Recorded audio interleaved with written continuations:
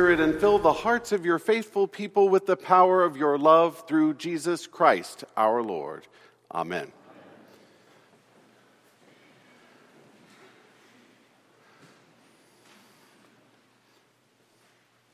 God is the true father and mother of natures. We are all bound to God by nature, and we are all bound to God by grace. And this grace is for all the world because it is our precious mother, Christ. For this fair nature was prepared by Christ for the honor and nobility of all, and for the joy and bliss of salvation. Julian of Norwich, England, around the year 1395. Happy Mother's Day. Today is a day that we honor those who have given us life. We remember those whom we call mother and those who have nurtured us in a motherly way. But as a community, we also offer our support to our family and friends who find this day difficult for whatever reason. Our aim is to offer honor and respect for those who have served as mothers to us. And so again I say, Happy Mother's Day. Today is for you. Julian of Norwich called Christ mother as she was ascribing in the late Middle Ages attributes of Christ's nurture and guidance of our hearts. Instead of using imagery like that of Christ the Good Shepherd, Julian uses the imagery of a mother, our spiritual mother. A mother who takes us to a place where all can find joy and bliss, fulfillment, and ultimately unconditional, never-ending love. This Sunday and last Sunday reiterate the theme about Christ calling his followers into places where the love never ends. Last week, Jesus used analogies about sheep and shepherds, and while we were able to hear these teachings in a way that make us imagine being cared for lovingly, other times we don't get it. There are cultural implications that just simply get lost. After all, the main theme of John's gospel is for the reader to experience Jesus Christ, to see, hear, and believe so that we can be drawn closer to the very heart of God.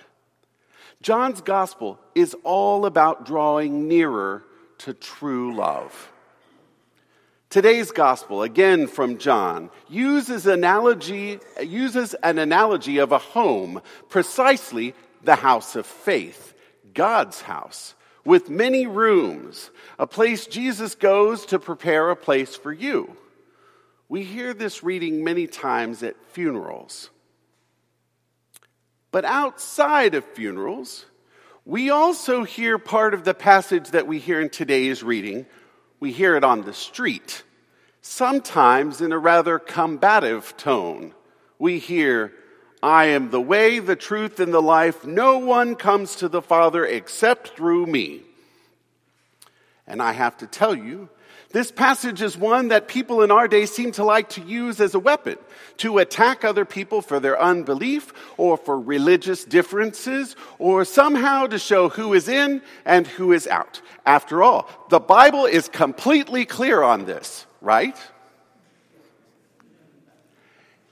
In 1942, C.S. Lewis took a stab at this rather boldly in a radio broadcast. And he said this, I am trying here to prevent anyone saying the really foolish thing that people often say about him. I'm ready to accept Jesus as a great moral teacher, but I don't accept his claim to be God. That is the one thing we must not say. A man who was merely a man and said the sort of things Jesus said would not be a great moral teacher.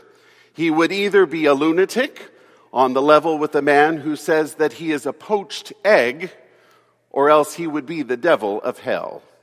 You must make your choice. Either this man was and is the Son of God, or else a madman or something worse. You can shut him up for a fool, you can spit at him and kill him as a demon, or you can fall at his feet and call him Lord and God. But let us not come up with any patronizing nonsense about his being a great human teacher. He has not left that open to us. He did not intend to. One approach. I admire C.S. Lewis. I agree with his conclusions about Jesus that he concludes at the end, but I don't agree with how he got there. I think he might be missing the point. The Bible, as a compilation of sacred writings written in different time frames, in different time periods, is often in conversation with itself. Sacred text requires us to ask things like, what is God actually trying to say to us in this passage? How is this drawing us closer to God's love? How is Jesus inviting us in? And so with all of those lenses, we need to examine this text. Jesus claims to be the way, the truth, and the life. And I, for one, will give Jesus credit for that because I believe that to be true with all my heart. But I don't buy the modern day argument from some traditions of Christianity that if you're not 100% sold on this, then you're damned to hell for all eternity. And here's why. When you enter an exploration of how the Bible has conversations with itself, you see episodes of things like this. In Mark's Gospel, chapter 9, Jesus is transfigured. Then he heals a boy who is disabled, and then he walks with his disciples from one place on the Sea of Galilee to the town of Capernaum. And on the way, Jesus discovers that on his walk there with the disciples are arguing about themselves who is the greatest. Very disappointing. Sadly, in Mark's Gospel, the disciples almost never really get it. Okay, so then in Matthew chapter 20, we have the mother of James and John boldly and directly asking Jesus to put her boys in charge, and so that they can sit at his right hand and at his left in the hereafter. And Jesus says, this request is not his to grant, which then the story right again tells us that the other 10 disciples get really angry. And Jesus goes on to say about 2 paragraphs later that putting the brothers in charge would lead to tyranny of the worst kind. So Matthew's Gospel. Now, even St. Paul, in his first letter to the Corinthians, writes this. It has been reported to me by Chloe's people that there are quarrels among you, which means is that each of you says things like, I belong to Paul, or I belong to Apollos, or I belong to Cephas, or I belong to Christ. Has Christ been divided? Was Paul crucified for you? Or were you baptized in the name of Paul? Once again, conflict, pettiness, division, disputes. All of this is to say that Christians from a very early age were placing their belonging, their status in the kingdom of God, either on themselves or on some other kind of group leader, maybe one of the disciples, or some other kind of identity other than the one they find in Jesus. John's gospel was written after Mark, was written after Matthew, even after the first letter to the Corinthians. John was written later. So maybe what John is trying to say in this passage very firmly is don't argue among yourselves. Don't try to focus on who's better than who, what sin so-and-so has done that you haven't done, what Christian club or group leader you belong to.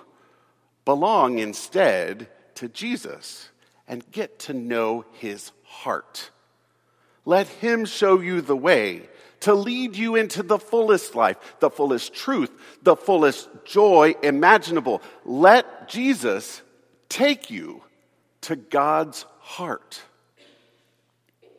John is trying to get his audience to refocus, to realign their priorities, to not get so distracted on who is getting the master's suite in God's house of faith with many rooms. Just focus on Jesus. He really is truly enough. If anyone ever boxes you in a corner and tries to challenge your beliefs on this passage, I want you to do something. I want you to dig deep and to think about the ways that God has led you into a new life, into a new insight of truth, into a new experience of joy, maybe even a new way to love. That's the risen Christ working in your life. That is your response back to the person. It will be personal. It will be authentic. It will be your response from you. And it will be absolutely in line with the teaching we receive today. Jesus wants us to have abundant life and to live in the abundance of God's love. We belong to Jesus. Today there's a great invitation. There's an invitation to trust Jesus and to go on this journey with him into the ways of truth, into the ways of life. Jesus invites you to walk along his path so that your thoughts start mirroring some of his thoughts. So that your actions of loving everybody with the fullness of Christ's wisdom and grace, so that your actions begin to reveal the true love of God to all who are around you. Your life starts becoming a liturgy, a great work, a masterpiece of revealing God's glory to others. You seek ways to belong to Christ, and you in turn become the greatest blessing to others, greater than you've ever imagined. We partner with Jesus to offer God's grace to all parts of the world, not just our parts of the world, but all parts of the world. We take on properties of God's fatherly and motherly nature, the God who is our spiritual guide, maternal in nature and paternal in nature, all qualities of love, unconditional love, revealed continuously to us by the risen Lord. We're given these spiritual gifts by Jesus to walk down the way for the honor and nobility of all, to walk into truth for the joy and bliss of salvation, to walk into a real life of love that's greater than anything we can imagine. Today, there's a great invitation.